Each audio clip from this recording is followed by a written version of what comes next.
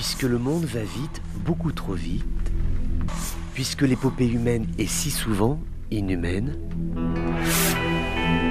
le journal des colères du monde, c'est vous qui l'entendez, mais c'est lui qui vous écoute.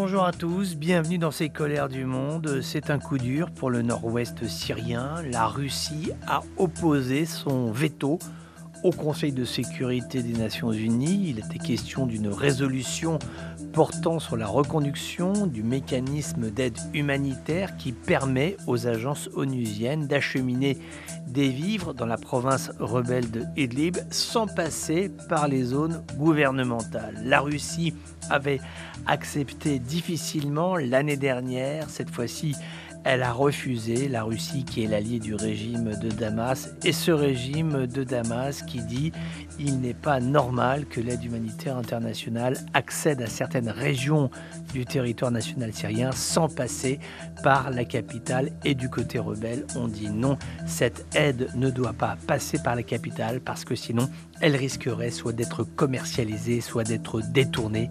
Et aujourd'hui, il y a des rebelles qui comptent sur cette aide humanitaire onusienne pour pouvoir faire vivre ces centaines de milliers de réfugiés qui aujourd'hui sont toujours dans la province d'Idlib, toujours confrontés à ces hivers absolument glaciales avec ces chutes de neige et puis ces étés comme celui que nous sommes en train de vivre, ces étés caniculaires avec quasiment plus de bois pour faire cuire la nourriture, avec des tentes dans lesquelles il est extrêmement difficile de se protéger de la chaleur. Finalement, la seule aide concrète, palpable qui arrive à être acheminée jusqu'à ces populations en souffrance, c'est l'aide humanitaire de l'ONU. Donc que va-t-il se passer maintenant ?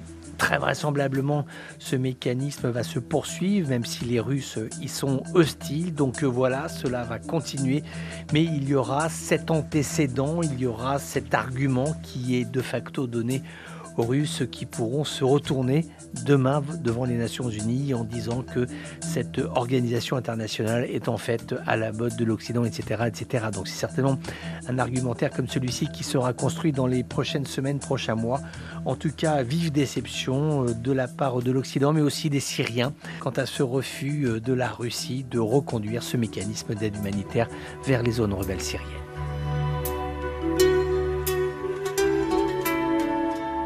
Voilà, c'était les colères du monde d'un jour comme les autres, mais qui n'étaient pas tout à fait comme les autres. On se retrouve bientôt pour d'autres colères du monde.